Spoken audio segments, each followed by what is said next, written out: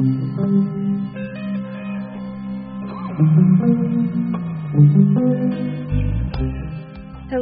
strangers, and welcome to the Strange Horizons podcast for January 16th, 2017.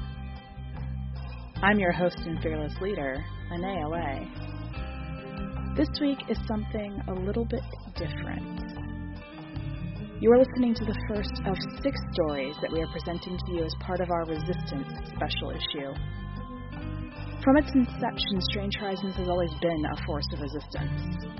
Against marginalization, against erasure, against the idea that there's no audience for the work that we do or the stories that we need. But there's a strength in knowing that your existence is intrinsically a force of opposition. And there's a strength in understanding who you are and staying true to it.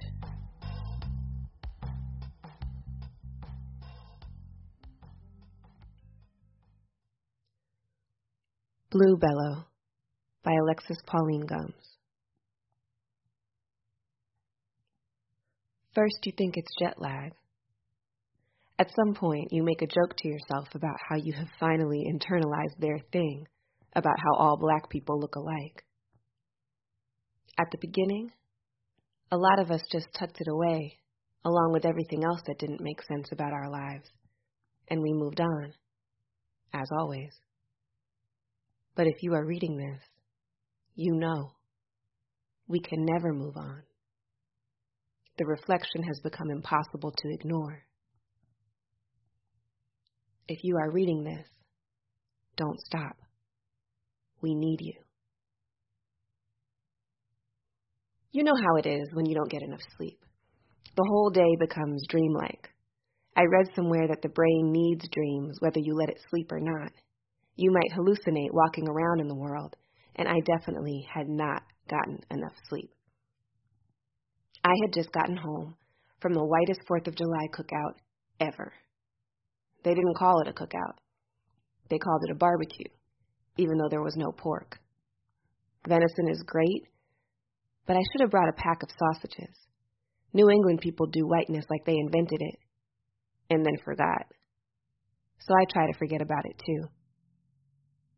By the time I got back to Jersey, safely, I had to decline the wine, it was time to pack for London. My flight was late that same night. I love the way it feels like JFK is staying open just for me. And how much do the immigrants who work there care about the fireworks? I'm famous when I cross the Atlantic. Time stops, and then it moves backwards, just for me. I packed my suitcase and left space for all my favorite London goodies that you can't get in the States. Funny how they never confiscate food that I bring back from England. But let me teeth a Guinness on the way home from Jamaica, and they act like you brought a whole mad cow, which actually started in England, if I remember correctly. Anyway, the flight was whatever. I drifted in and out, neck pillow and all that. And when I got to the airport, I was focused enough to make it to the hotel and to send the address to my friends from study abroad. I even noticed that my favorite cookie station had opened a kiosk in the airport. Score! Which is to say, I was functioning. And so when I put my bag down and swore I saw my sister in the room, I walked over to the mirror and laughed, and I updated my Facebook status. #twinning. I mean, we do wear our hair the same way now. You are not the first, and you will not be the last. We have old, new research that shows that Phyllis Wheatley had a similar experience when she went to England to publish her books. The ignorant noblemen assumed that she had never seen a mirror. Do they even have mirrors in America? Ha ha. They certainly don't seem to reflect as much as they should. Good point. But there were plenty of mirrors in Boston. Phyllis was activated by her namesake ship's stop in Hispaniola when she was a child, and when she got to England, the reflection made her pause. When all this is over, and you have a moment, read the poem she wrote, Ocean, on her way back across. The trouble started when I was fully rested. That first night I slept the sleep of the innocent, but every night after that I dreamt the dreams of the chained. By the end of the week, My room looked like a West Indian house during a wake. I covered everything with even the slightest reflectivity. I stopped drinking water. I couldn't look my friends in their sunglassed eyes. Let me tell you about the first real day. My third day in London. The day I thought I would be ready for the eye, shopping, a new museum exhibit, and dinner with friends. I woke up wondering what to wear, which is never really an issue for me. Usually as I pack, I already conjure the days of my outfits. Usually my decisions map so clearly onto the future. This is the day I learned that I don't have control over anything. What I need you to know is that I am not the type of person who looks for ghosts. If I was, I wouldn't have to look far. I live in a house older than the United States, with multiple entrances and probably slave quarters.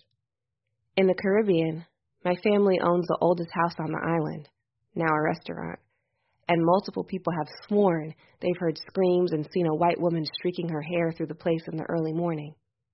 Many items have mysteriously disappeared. I don't blame ghosts. I blame people. And I think the people who want to be frightened by ghosts usually are. You find what you are looking for, which is not the same as making it up. It's not that I don't think the dead are here, but when I think of my ancestors or the people I have known who have died showing up, it's comforting. I like the feeling that we are still connected. I invite them willingly into my dreams. If there are dead people around me, my own dead people, I welcome them. Why should they have to disappear? What I want you to know is, I am not afraid of ghosts. If they exist, just like we do. So the fact that I couldn't sleep, the unforgivable state of my hair, the scratch marks I made on my skin were not because I am afraid of ghosts. It's not the dead, or the fact that they exist, or the fact that they found me and spoke a particular message. It was not their underwater garbled words or their scaling melanated skin.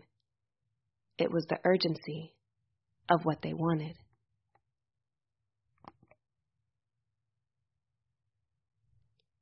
We will meet in basements, usually without windows, usually only inhabited by the mirrors that we bring. Bring a candle. Bring a ripe and uncooked plantain. Bring white cloth and coconut water. We will meet at night, ancestral breakfast time, hemispheric renewal time, Caribbean people's time. Do whatever you need to do during the day. Yoga, meditation, cayenne cleanses, spliff circles, white rum. Come as calm as possible, in tall skirts, leggings, or pants. First message most of the chosen ones received through the mirrored mermaids was a variation on this. BlueBellow. Blue below. Blue be low. Be blowhole. Bless. Blue. Blue be bleed. Black blare. Blue be blow. Blue bleed. Blood. Blued. Brood be black. Be blue. Blued. Brood be blood. Be black. Rough translation. We need you.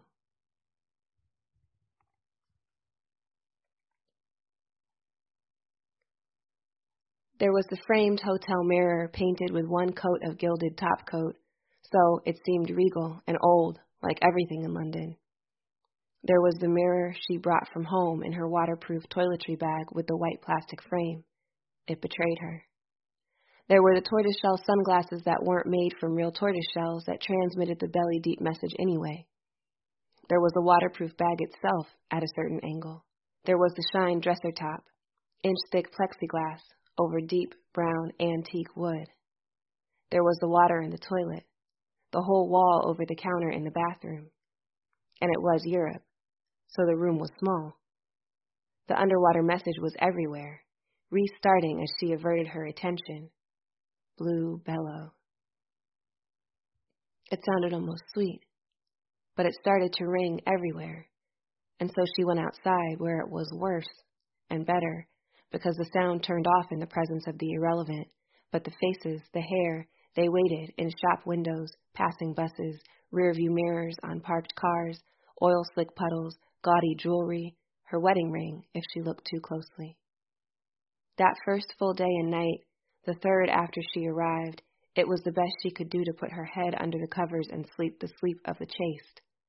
She dreamt of every mermaid from her childhood, her grandmother's love for dolphins, and Disney's Ariel.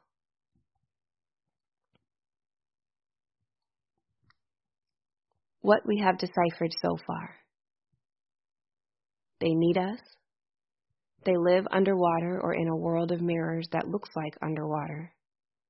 By us, we mean the descendants, Afro-descendant people who have crossed back over the Atlantic, Afro-Caribbean people and African-American people who have journeyed to Europe. They think we are ready to do what they need us to do.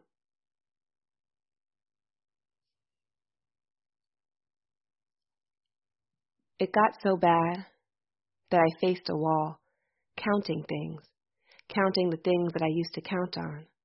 I wasn't sure if I'd ever be able to go home. The fact that I might never see my coworkers again wasn't the problem. It was my dog, my husband, my time alone in the car, my podcasts and shows that were piling up without me, my weekend adventures, my phone. Not for its own sake. My friends and how they needed my advice, my grandmother who hadn't heard from me since I got here safely. My days full of what I wanted, what I decided they should be full of.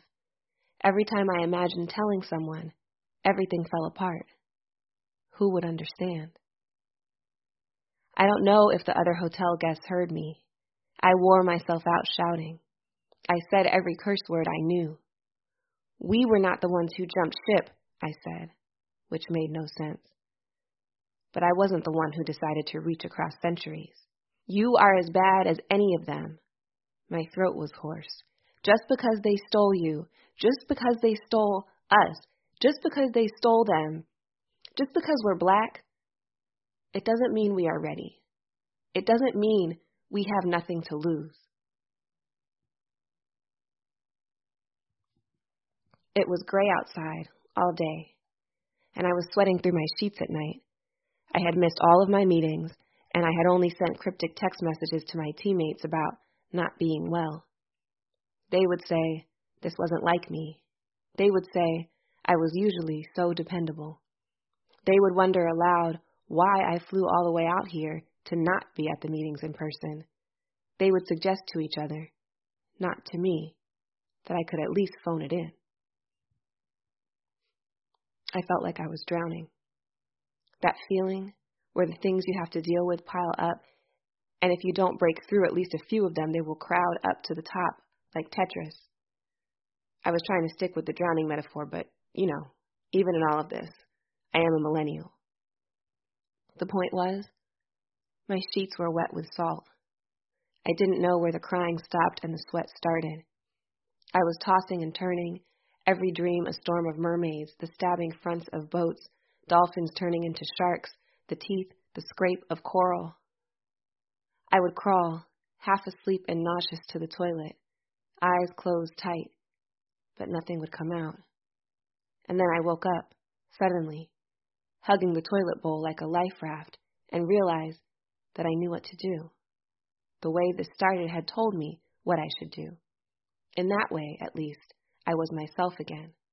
I didn't check the time. I called my sister.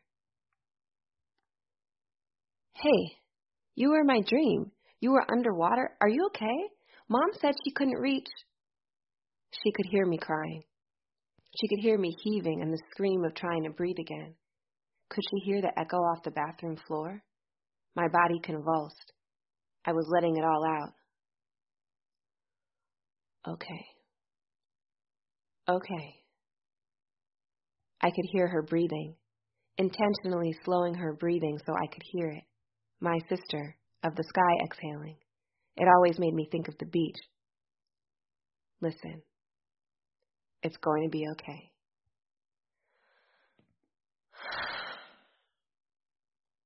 What's going on?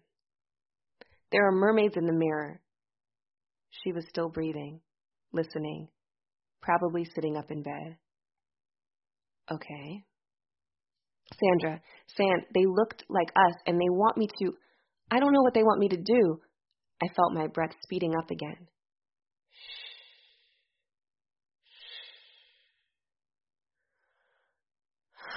It's going to be okay. Keep breathing. Was she thinking of my asthma as a child? I remember what she told me before the SATs. Just take a deep breath. As long as your brain cells have oxygen, you can figure out anything. You can remember all this stuff. Okay. You saw the mermaids. Have you seen them? In the mirror? Sand, it was like they were telling me, it's okay. I didn't see them, but I should have known. In my dreams the past few days, we were underwater, and I tried to write about it, and when I went online, I found some people blogging about these mermaids in the mirror. They're all in Europe. One person even has Mom's last name. What?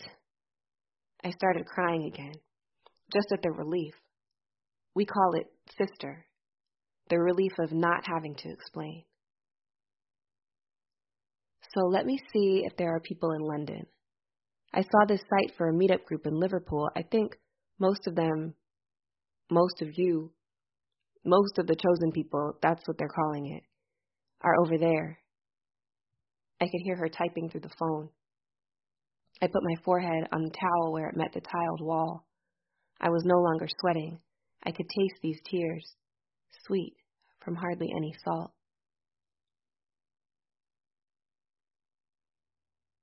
From Sandra's emails. Meetup description. This is a group for people who have gotten tired of looking in mirrors, but who want to see each other. Above water, which is to say, on land. For now, this is a Black-only space. We will discuss life being new to Liverpool and especially the blues. Screen-captured comment, ultimately deleted, reposted somewhere else. Is this for people who have seen the mermaids? I have seen the mermaids. Reply to comment. Yes. From the blog, Things I Hate About Americans. Et tu, Black USA? As a proud Black Brit and a lover of Black culture worldwide, I have traditionally kept this blog limited to rants and complaints about white Americans. And fear not, loyal readers, soon I will get back to the posts you love about American tourists and transplants and the space they take up and how they assume everyone has an accent but them. But this weekend, I will unfortunately have to share my critical wit to lament a tendency I have noticed among Black Americans and only Black Americans. And sadly, this material is gained from my dating life. Have you heard the term ghosting? Here is a definition from a recent post on the American blog Bustle. Ghosting is the wholly unpleasant phenomenon when someone you are dating decides to simply fade away into the ether rather than have an upfront, honest adult conversation about why he or she no longer wants to keep seeing you. Well, dear readers, I am sad to say that yours truly has been repeatedly ghosted over the past 6 months, and I am noticing a pattern. All of the people who have engaged in this infuriating and downright rude behavior have been Black Americans. Here is how the pattern has gone. Step 1. I meet a gorgeous Black American, new to town at an exciting Black cultural event.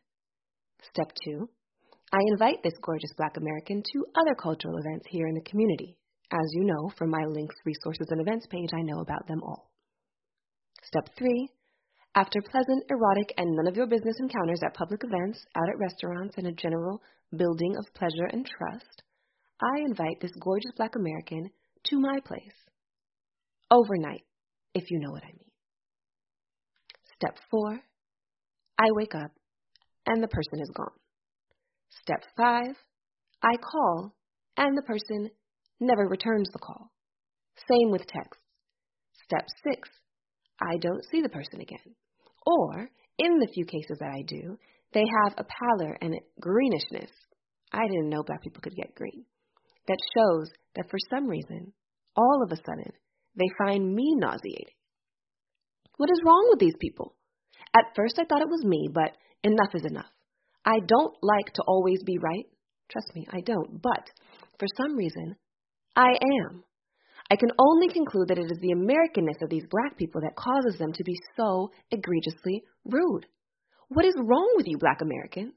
As a lover of blackness and all it implies, I can only blame the tragedy of your Americanness. Is it your manifest destiny? Your adopted, kidnapped lust for wide open spaces that makes you feel claustrophobic after one rollicking night in my flat? Truly, readers, I cannot help that here in Europe we have a more humble idea of how big a room should be, and even so I have supplemented mine with wall-to-wall mirrors. I didn't think that my experiences here in the UK would lead me to fulfill my mother's dreams and wishes and leave me only dating continental Africans. If I get any more narrow, I may actually end up with someone from our region. God forbid our village. Sometimes I swear my mother is calling these people up and telling them disgusting stories from my childhood to keep me from finding love. Sandra said most of the things she found were cryptic like this. But then there was the zine. She sent a PDF. First, you think it's jet lag. I'm not going to lie. I was skeptical when I went to the basement session. You can't even find appropriate natural hair care products in London. How could such a small community organize around this? If my sister's research was correct, only black people. Only black people who were descendants of the Middle Passage. Only black people who were descendants of the Middle Passage who had touched the Caribbean and had come back across the Atlantic the other direction were getting the message. That's a very specific group of people. But what could I do? What were my other choices? Sometimes the consequences of doing something that seems crazy are less scary than the consequences of not doing anything and just seeming crazy. I'm a black woman. Who was I going to tell? My colleagues? The police? Some well-meaning British therapist? My flight home was 3 days away. You can't avoid a mirror forever. So, I went to the address mentioned on the voicemail at the phone number in the zine, and I found the old record store basement steps. The tape sign was written in permanent marker. Blues discussion. Below. We went around in a circle. What is your name? How did you find this? Why did you come here? What did you see? Maybe it was the mirror, but I answered backwards. I saw the mermaids and I don't know what they want. But whatever it is, it's haunting me right now. I came here because I want peace. I just want peace. My sister Sandra sent me the zine over the internet. She had a dream. I thought you could help. My name? Serena.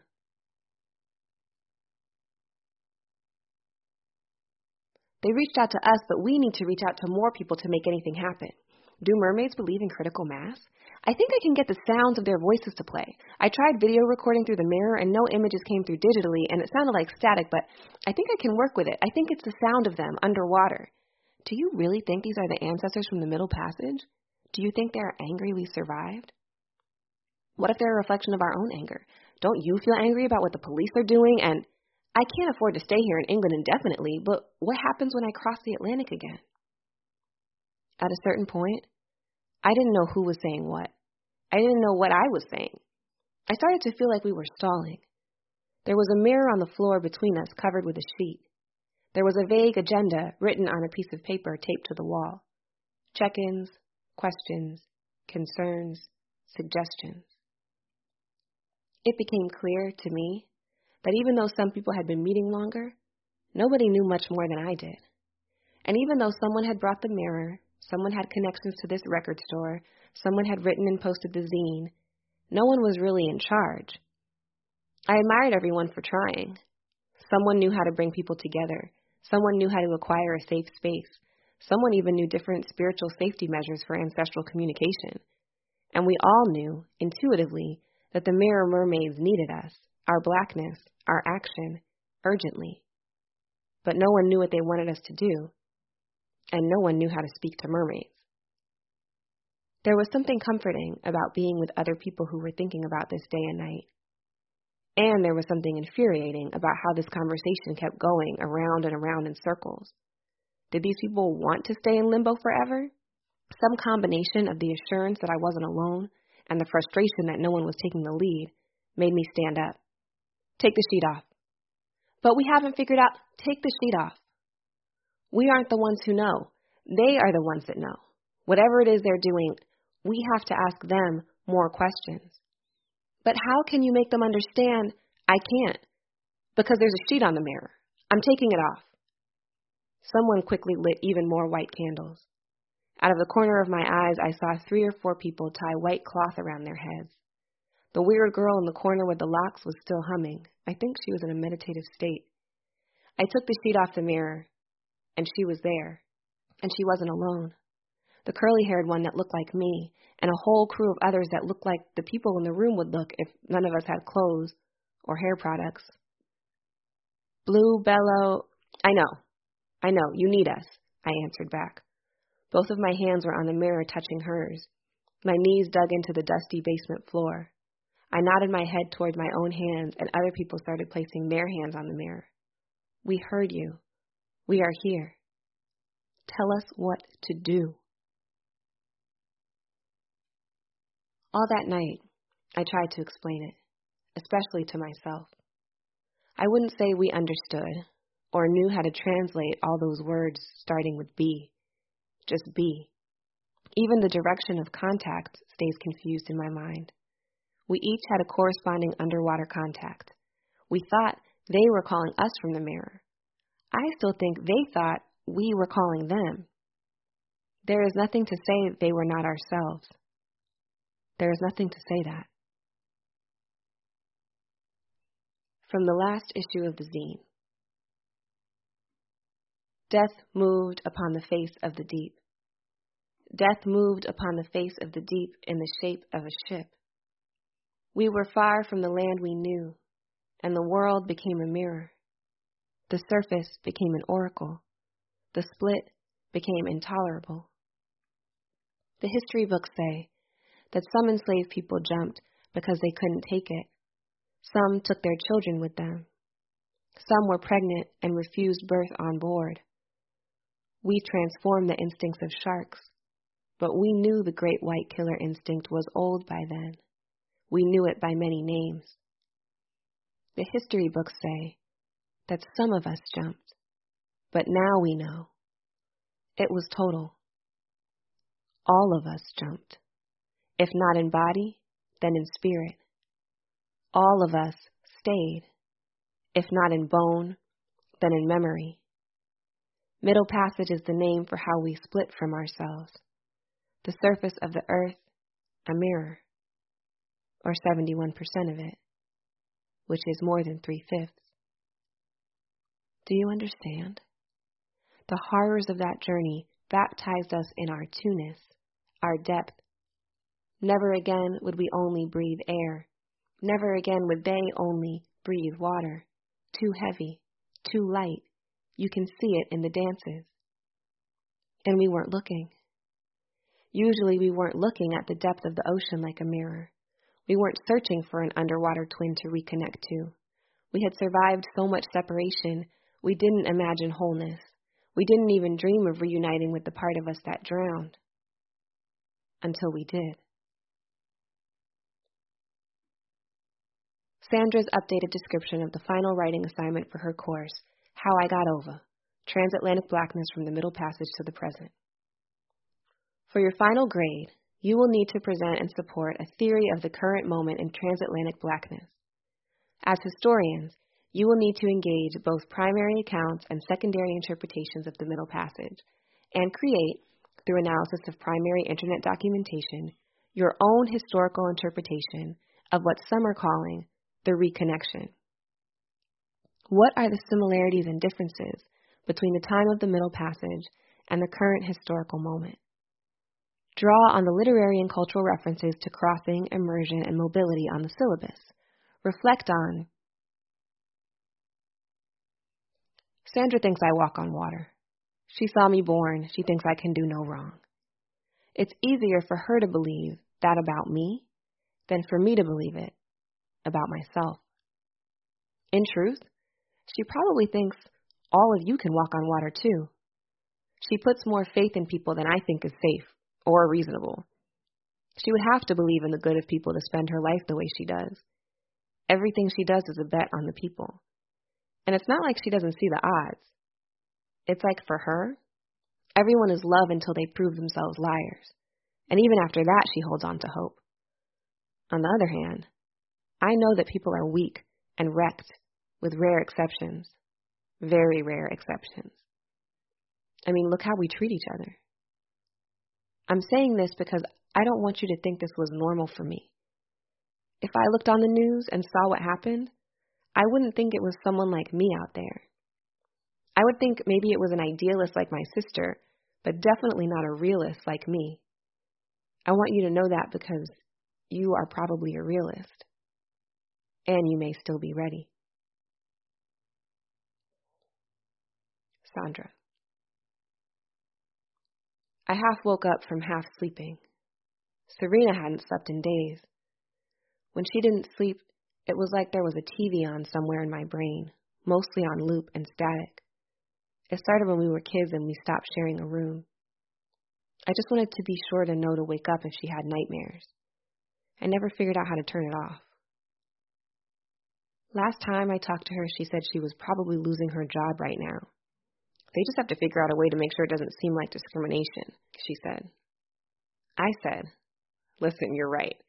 HR at your company probably doesn't have a category for intense, all-consuming ancestral experience, but the most important thing is that you have to sleep. You'll know what to do if you get some rest. Get a room by the beach. Brighton is only a 1-hour train ride away. I got 7 text messages in a row on my way in for my 9 a.m. class, all of them saying something about the news. So when I got to the room, I streamed CNN off my laptop through the projector. It was beautiful. As the students came in, they saw the back of my head, not my open mouth. The helicopters had abandoned traffic and were showing video from the shoreline. Liverpool, Brighton, Plymouth. The news went back and forth between helicopter feeds, and then an update. Lisbon, Gibraltar. I didn't hear a word they said. In Brighton, the helicopter got close enough that I could see her. The familiar shape of hair, even her jawline, pronounced from above. Her shoulders. She seemed completely relaxed, slightly ahead of the other brown bodies, holding hands, gently pulling them as they walked into the water. My sister. I shook my head, started repacking my computer bag. I scrolled up on my phone. How had I missed the first text from Serena, 7 a.m. my time? Meet me in the middle.